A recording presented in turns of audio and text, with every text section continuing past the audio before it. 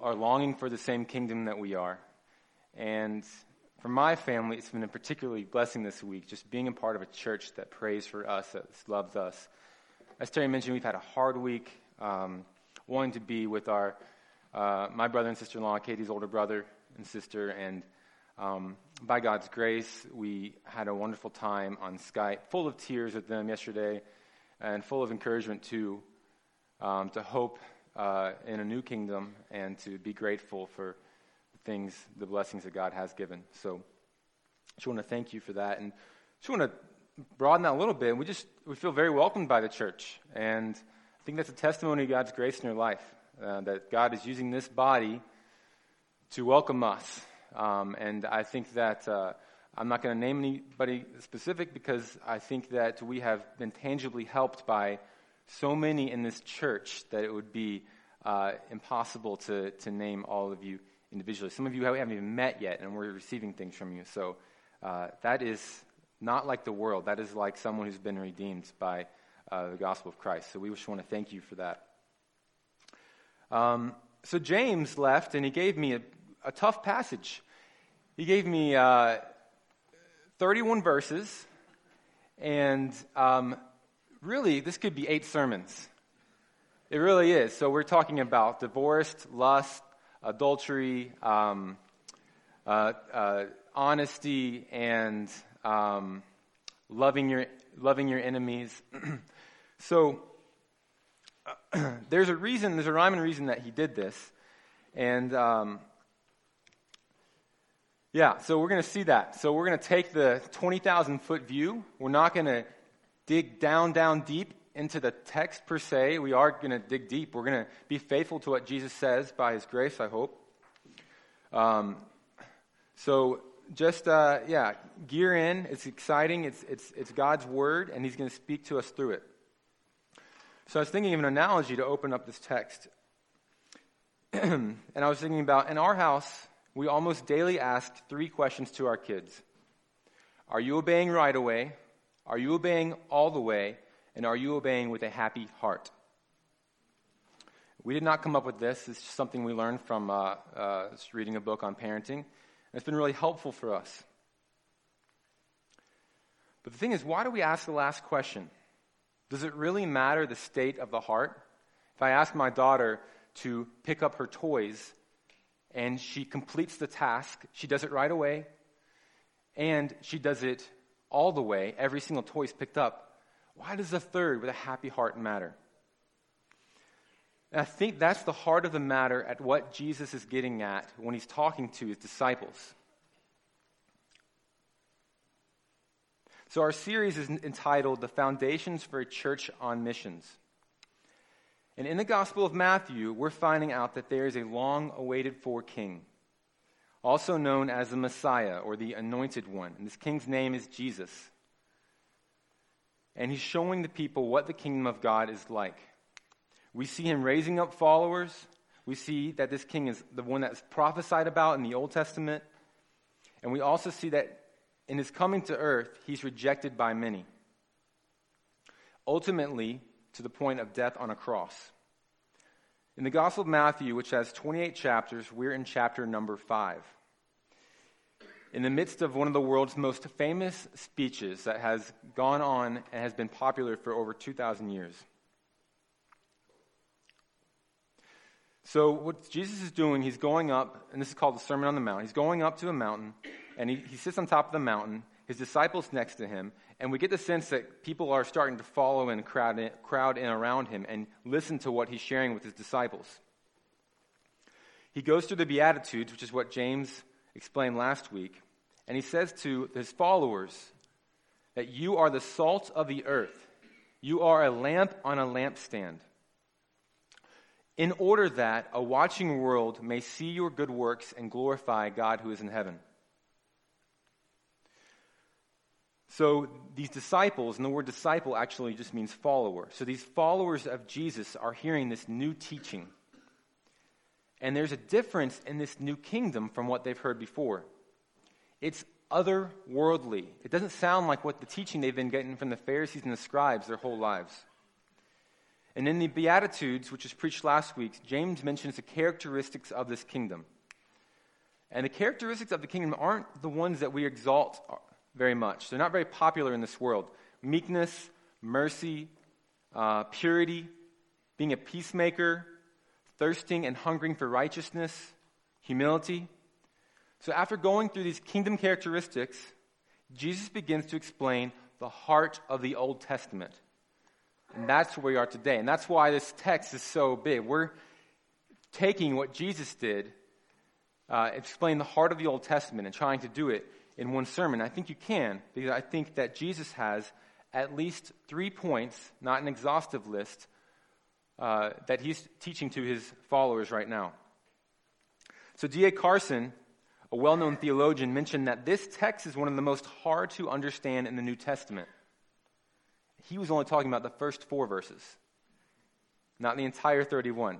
So with that in mind, what we'll do, like I said, we'll look at the 20,000-foot view, and there's a lot of details in the text that could be covered, but I think that Jesus is teaching, in his teaching, he's trying to help us understand the 3 main points. So if you take notes, either mental or you're jotting them down, here they are. 1, Jesus fulfills the law. 2, the spirit of the law is love. And 3, the requirement of the law is perfection.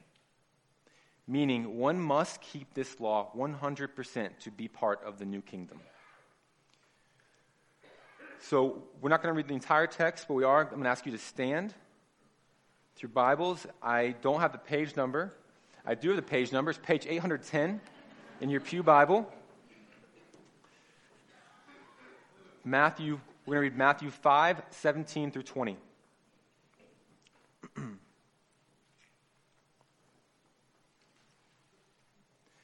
Jesus says, "Do not think that I have come to abolish the law or the prophets. I have not come to abolish them, but to fulfill them. For truly I say to you, until heaven and earth pass away, not an iota, not a dot, will pass from the law until all is accomplished. Therefore, whoever relaxes one of the least of these commandments and teaches others to do the same will be called least in the kingdom of heaven. But whoever does them and teaches them will be called great in the kingdom of heaven. For I tell you, unless your righteousness exceeds that of the scribes and Pharisees, you will never enter the kingdom of heaven." You can be seated.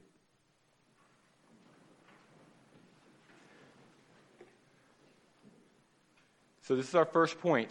Jesus fulfills the law. This is verses 17 through 20.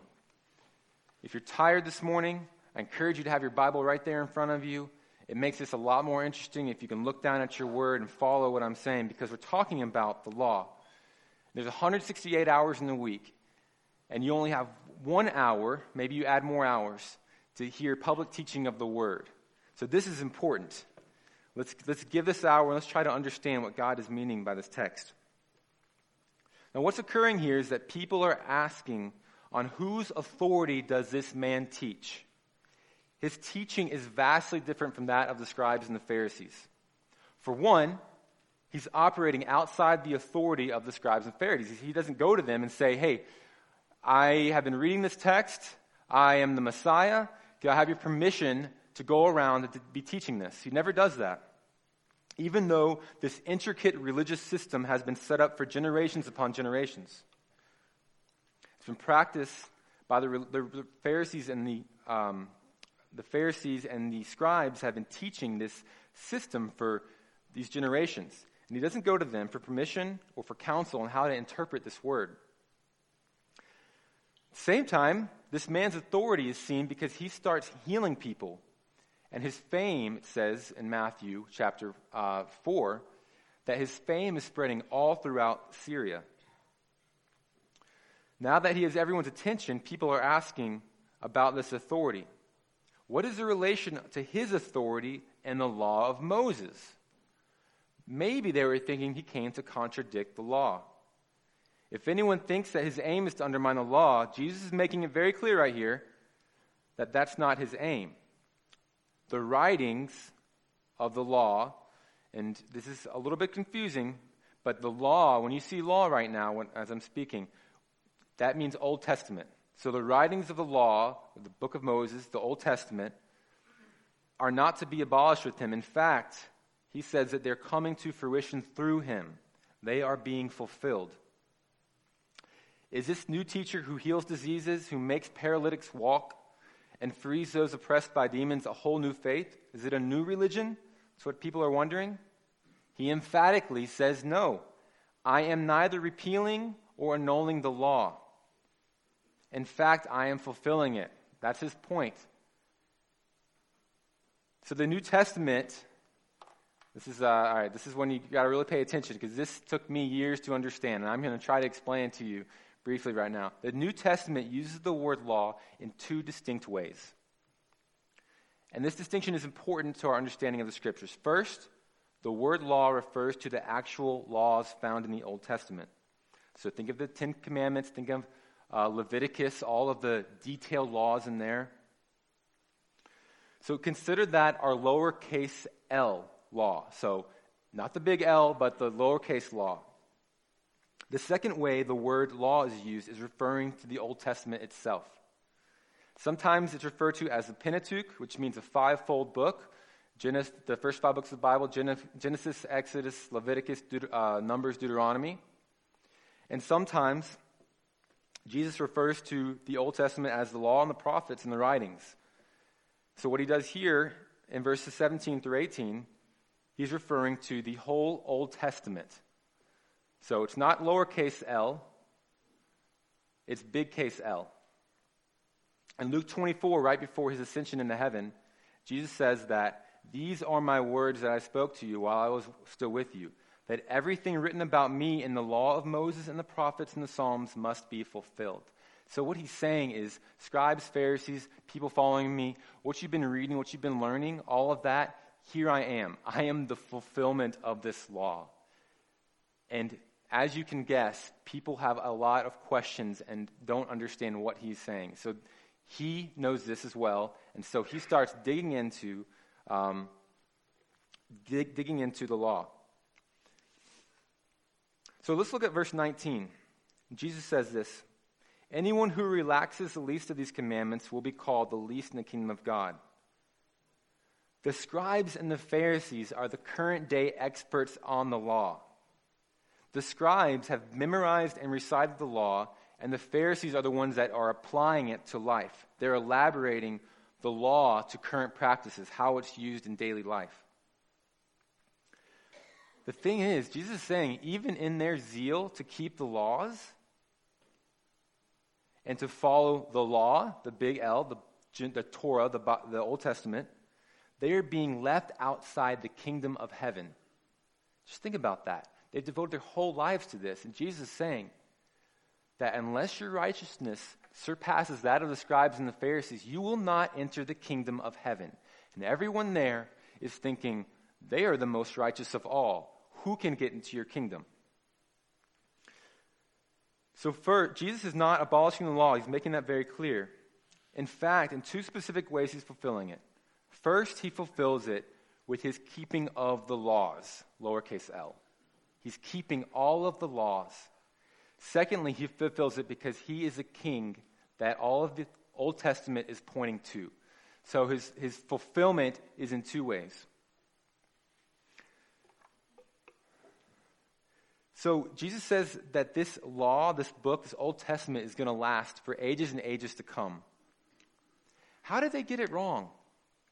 If the scribes and Pharisees have devoted their whole lives to this, how in the world did they get it wrong?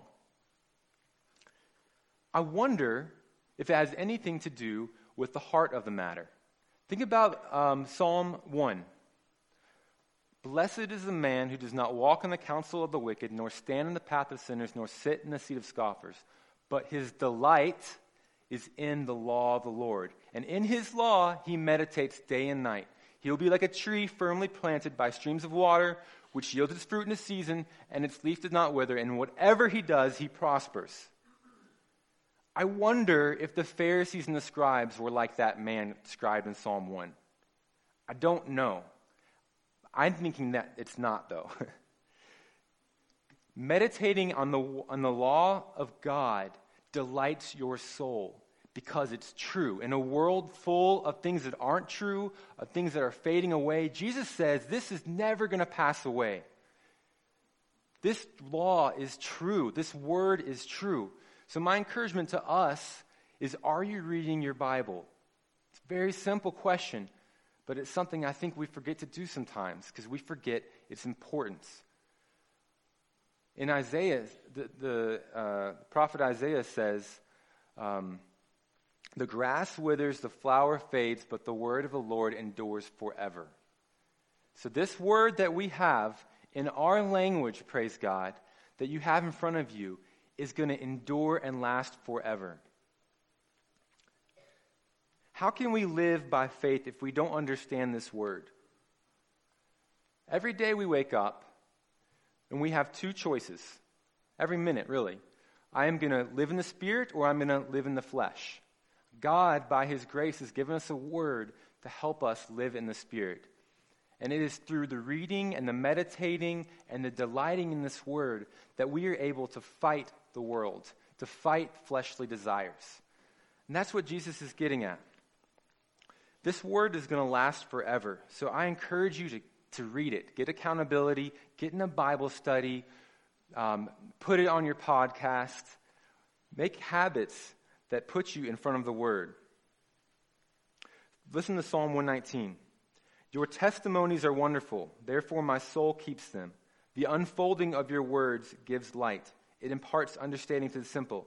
I open my mouth and pant because I long for your commandments. Turn to me and be gracious to me, as is your way with those who love your name. Does this sound like someone who just memorized the Bible? I think this person is delighting in this word. Later in Psalm 119, it is written, I rejoice in your word. In another part, it says, your word is a lamp unto my feet and a light unto my path.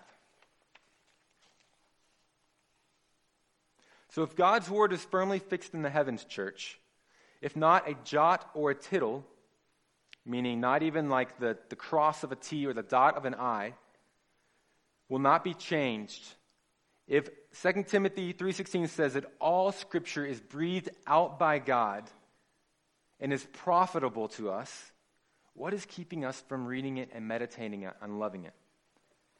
So get involved in the reading plan. Get accountability. Every day you're faced with the battle to battle the principalities of the air. Our battle isn't flesh and blood.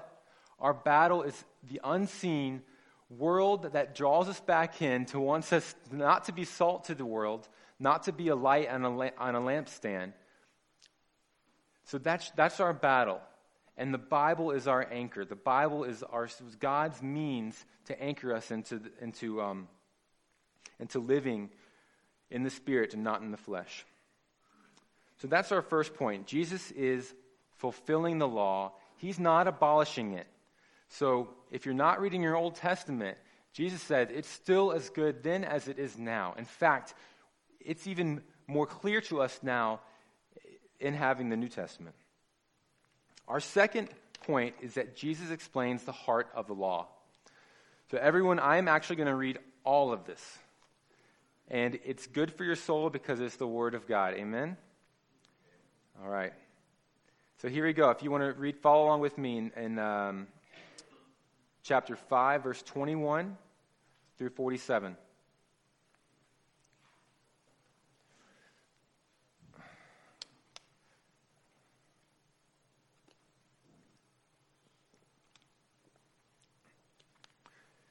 You have heard that it was said to those of old, you shall not murder, and whoever murders will be liable to judgment. But I say to you that everyone who is angry with his brother will be liable to judgment. Whoever insults his brother will be liable to the council, and whoever says, you fool, will be liable to the hell of fire. So if you are offering your gift at the altar, and there remember that your brother has something against you, leave your gift there before the altar and go. First, be reconciled to your brother, and then come and offer your gift.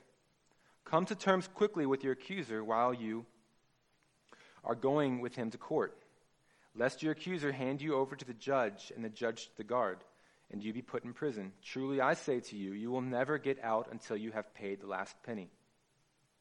You have heard that it was said, 'You shall not commit adultery,' but I say to you that everyone who looks at a woman with lustful intent has already committed adultery with her in his heart. If your right eye causes you to sin, tear it out and throw it away. For it is better that you lose one of your members than that your whole body be thrown into hell. And if your right hand causes you to sin, cut it off and throw it away. For it is better that you lose one of your members than that your whole body go into hell. It was also said, 'Whoever divorces his wife, let him give her a certificate of divorce.' But I say to you that everyone who divorces his wife, except on the ground of sexual immorality, makes her commit adultery. And whoever marries a divorced woman commits adultery. Again, you have heard that it was said to those of old, 'You shall not swear falsely, but shall perform to the Lord what you have sworn.' But I say to you, do not take an oath at all, either by heaven, for it is the throne of God, or by the earth, for it is his footstool, or by Jerusalem, for it is the city of the great king. And do not take an oath by your head, for you cannot make one hair white or black. Let what you say be simply yes or no. Anything more than this comes from evil. You have heard that it was said, 'An eye for an eye and a tooth for a tooth.' But I say to you, do not resist the one who is evil. But if anyone slaps you on the right cheek, turn to him the other also. And if anyone would sue you and take your tunic, let him have your cloak as well. And if anyone forces you to go 1 mile, go with him 2 miles. Give to the one who begs from you, and do not refuse the one who would borrow from you. You have heard that it was said, 'You shall love your neighbor and hate your enemy.' But I say to you, love your enemies and pray for those who persecute you, so that you may be sons of your Father who is in heaven. For he makes his sun rise on the evil and on the good, and sends rain on the just and the unjust. For if you love those who love you, what reward do you have? Do not even the tax collectors do the same? And if you greet only your brothers, what more are you doing than others? Do not even the Gentiles do the same? So let's look at the first of these 6 examples on anger. So Jesus is taking what surely everyone knows, the 6th commandment, and he's repeating it, 'You shall not murder.' We've heard that, they've heard that, and most of the crowd, indeed most of us, are doing pretty well right now, aren't we? We haven't murdered, most of us.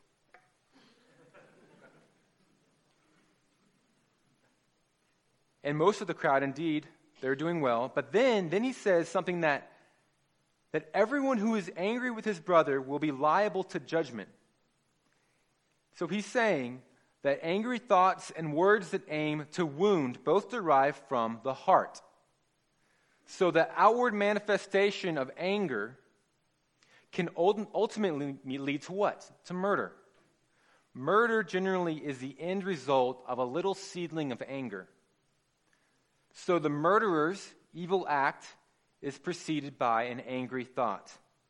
Now, most angry thoughts don't bloom into the actual killing of someone. And because of this, most readers of this are thinking they're doing well. They're keeping the 6th commandment. And they're doing what it teaches. But hear what Jesus says. Listen to this.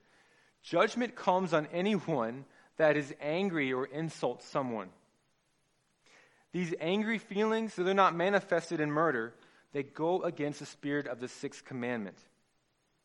And Jesus says, in my kingdom, in the kingdom of heaven, it's not the outward manifestation of sin that ultimately matters, though it does. It's what is in the heart. So have you murdered anyone in your heart? Do you have anger this morning? Is there bitterness that's grown in your heart towards someone? But Mark, they've done this to me, you don't understand. Look at this text says. You have disobeyed a holy God. You have anger in your heart. It's a seedling of murder, Jesus says. Let that sit on you. It's painful. It's painful when you realize what's going on in your own heart, isn't it? I mean, how can you even obey the 2nd commandment if you have anger in your heart toward your brother and sister? The 2nd commandment, love your neighbor as yourself. So you're not just breaking the sixth commandment now, you're breaking the second one. So listen to what he says about taking an oath. Think about this, church. The reason an oath or promises are given is because of distrust or dishonesty. It's because of the evil that we even have an oath. You see, giving an oath is an elaboration of what should be a simple yes or no. But that's not the world we live in. And Jesus is not saying, do away with giving oaths, do away with promises. Not saying do away with courts or laws. He's just telling it like it is. In the kingdom of heaven, the reiteration of promises of yeses or nos, they won't be necessary because everyone's going to be honest. It'll be a land of honesty and integrity. Won't that be wonderful? And think about the heart of a prenuptial agreement. It's distrust. It's a security. It's insurance. And I'm not here talking about prenuptial agreements. I'm just saying, like in the kingdom of heaven, there's not going to be that. There's just going to be a trust, a faithful, childlike trust that everything is going to be pure and honest. And isn't that what you long for if you're a Christian? Aren't you just a little weary of a world where we're constantly wondering if someone's going to do us wrong? Remember living overseas, going to the market? Man, I am clearly not from that land. I'm really tall, and my skin is a different color than most people there, and I just look a bit different. And I go there, and I say, okay, I'll take, how much are the oysters? $10 for half a kilo. I'm like, okay, is that guy, is he duping me? I don't know. That's how we lived over there, because there's just dishonesty. And that goes on here, too. When someone sells you a car that may have gone to a flood or something like that. It's not, it's universal. I was thinking about this point and thinking about my own life. When I was in high school, my friend and I created a word. And he's a really good friend of mine. And this word had a lot of power in our relationship. So when we tell each other something, just to validate, to make sure that what we're saying is actually true, we would say this word. The word was nibbles. So nibbles is this, you remember these big calculators, the TI ones? I don't know, you probably don't use them today. You probably use iPads or something. I have no idea what you guys use. But we had these big calculators that were like this big, and it had a little screen. It had this little game where a worm would chase food and the worm would grow, and it's called nibbles. So we made that our word, nibbles. So I'd be like, hey man, so-and-so said this. He's like, no, are you serious? I'm like, yes, I'm serious. No, I don't believe you. Nibbles, man, nibbles. And it was done. He's like, okay, because he had that much trust in me. How ridiculous is that? One of my best friends can't even trust my yes or no. He had to go up to some made-up word, to some commitment, to an oath. Heaven won't be like that. A simple yes or no is all that is needed. As soon as it is necessary to bolster it, your yes or no, with an oath in order to persuade others to believe what is said, the ideal of transparent truthfulness has been compromised. The need for such an addition is from evil. That's what Jesus says. It betrays our failure to live up to God's standard of truthfulness. And we long for a world of trustworthiness and dependability. Not characteristics of doubt, distrust, and unreliability. That's this world. So let's look at retaliation for a second. Jesus is now setting a new law of the land. He's not setting a new law of the land. He is revealing what righteousness looks like. It is not his intent to have no sense of justice in this world. That's not his intent at all. But it is his intent to show that if his disciples are to be the light of the world, there must not be an eye for an eye sense among them. And if our church has an eye for an eye sense among us, we're not very bright. We're not very salty. If we have a justice mentality every time someone does us wrong, we're not a light on a lampstand. And I don't think we're there. I think that this church what we're doing is we're believing the word, we're founded on the word of God, and God is blessing that. People are coming to church, unbelievers are coming to youth, and they're not coming because we look just like the world. Women aren't coming to Giggles because it's just another play group. There's something attractive, there's something salty about what we offer, because we've been changed by the gospel of Jesus Christ. And that's something to rejoice in, church, so that God is working in our lives. But it's also something to remember, to ask yourself, are you a gracious person? Are you a person that someone would characterize as merciful? What about loving your enemies? Now, this is probably the one that has been grossly twisted the most amongst the Pharisees and the scribes. It's a gross twist of the second commandment. The second commandment says, "Thou shalt love your neighbor as yourself." And purportedly, the teaching of the second commandment had left off the "as yourself" part, and somehow had added hate your enemies. How sick is that? The teachers of God's word have said, love your neighbor and hate your enemies? That's the second commandment? I never noticed that till studying that. Is that new to anyone else? Notice that Jesus is not directly quoting the Old Testament. He is, however, quoting the current misguided and erroneous teaching of it. See, God takes sin seriously. He says that even breaking the spirit of the law is enough to send you into the hell of fire. And we know that he takes sin seriously because his son died in our place. And if you're not a believer here, if you're a guest, or if you've been coming for a while and you haven't fully embraced Jesus as your Lord and Savior, I want to let you know that the Bible says that all have sinned and fall short of the glory of God. And everyone is in need of a Savior. And that's the heart of the message of the gospel. It's that God takes sin so seriously that he would send his own son into the world and have him live a perfect life, mocked, despised, the King of Kings despised, and ultimately put on a cross. That's how much God hates sin.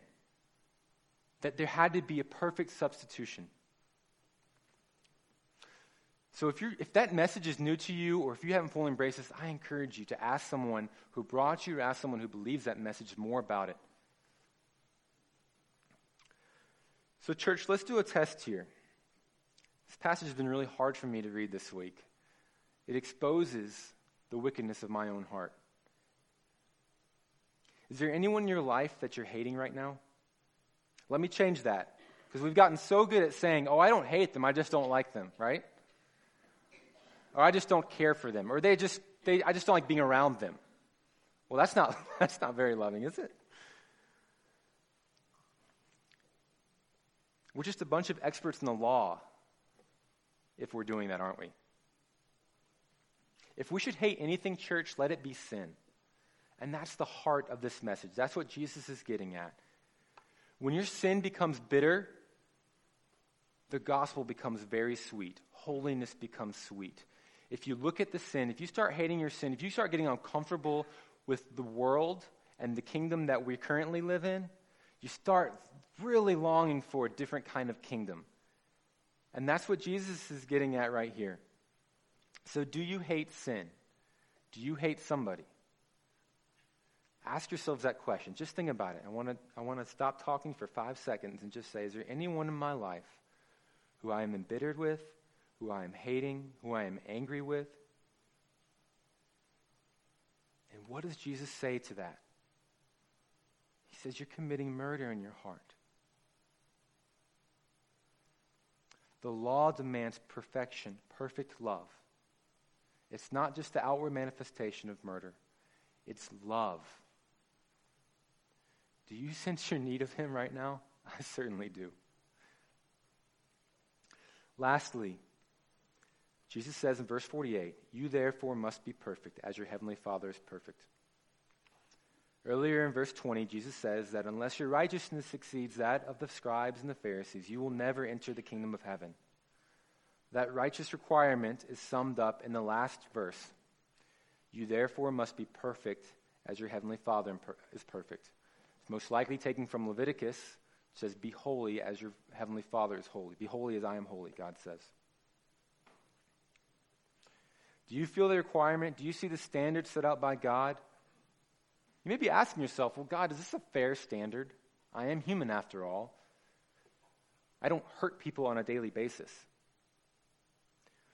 But I ask you, who sets up the standard of life? Is it you or is it God? I think the one who made us can set the standard.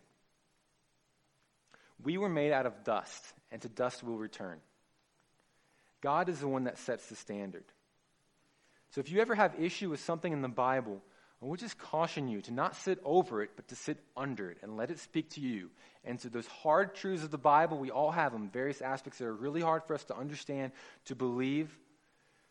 Fight to believe them. Read the Word and let it sit over you. And by God's Holy Spirit, He works in you and He changes you to trust in His Word. Because His Word does not contradict. His Word is true and eternal, and it gives life. Romans 9 compares this to pots, and to God being the potter. It says, should the clay pot say to the potter, why did you set up this standard? No. You see, God's standard is good. Have you ever been in a community where they have this standard? Have you ever been in a family where the ethics of the kingdom of God are somewhat played out? It's unlike anything this world has to offer. So I encourage you to get involved in this church more and more, to see other people where the ethics of this new kingdom are being displayed. It's wonderful. It's unlike anything. That's what God used to bring me to Himself. As I saw the ethics of this new kingdom being displayed through a church, being displayed through a family. It's unlike anything this world has to offer. It's supernatural.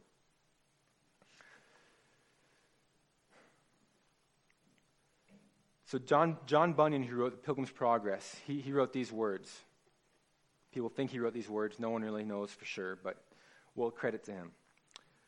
It says, run, John, and work, the law commands, yet finds me neither feet nor hands. But sweeter news the gospel brings, it bids me fly and lends me wings. See, that's what the law requires of us. It sets a standard. It says, do this, do this, do this. But we have no capability of doing it, do we? You hear a bunch of rules. You say, okay, go out this week and you obey all these commandments. Don't hate anyone. Don't let any insult come out of your mouth. And we can't do it. But sweeter news the gospel brings, it bids me fly and lends me wings. Isn't that the truth? So think about my kids in obedience. Because she is my child, I generally know what is good for my child. Generally. Much like God knows what is good for His children. And God loves us. And in His love, He gives to us this good news to follow. His good news is ultimately displayed in the gospel. But we also see it in Him laying out the ethics of this new kingdom. So the application of this text, I think, is pretty simple. One is holiness. Do not cheapen the grace of God. Pursue Him with thankfulness. Pursue Him and be holy. Now we know, I hope it's clear, that no one has the expectation on them that they are going to completely fulfill the requirements of the law. I hope that's clear. But what does Jesus say in Matthew 22? He says, teacher, which is the greatest commandment of all? Someone asked. And He said to them, you shall love the Lord your God with all your heart and with all your soul and with all your mind. This is the great and first commandment. And the second is like it. You shall love your neighbor as yourself. On these two commandments depend all the laws and the prophets. So church, if we get this one commandment, if we fulfill it, all the other commandments would naturally follow suit. So let's ask ourselves, how can we love God with our entire being? In the Bible, we see that the genuine love in our hearts to God is promoted by an awareness of His love for us. The love of God is revealed in the gospel of Jesus Christ. So if you want to obey the first commandment to love the Lord your God with all your heart, start preaching the gospel to yourself. You will experience a zealous love for Him as you understand his love for you. And I think that as a Christian, that's the only way to move forward in this world full of untruths, is to preach the gospel to yourself. So get involved in this church. Rub shoulders with people that love this gospel. Because in this gospel is truth. And we feel, as Christians, we feel a longing for the kingdom. I felt a longing for the kingdom come this week when my brother and sister-in-law gave birth to a stillborn. That's not how the new kingdom will be. There will be no death. There will be no mourning. I feel a longing for the kingdom when someone cuts me off and an insult comes out of my mouth to someone who doesn't even know me. I don't know what they're doing. I don't know what's going on in their life, but what comes out of my heart? Church, fight with your sin and look forward to the kingdom coming. It's something to be rejoiced in. Let's pray.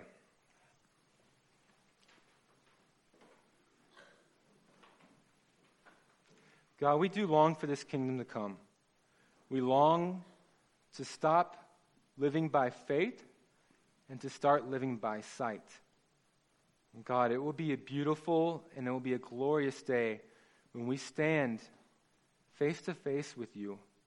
We see the one who was pierced for our transgressions, the one whose sacrifice was complete, the one who loved us enough to die for us.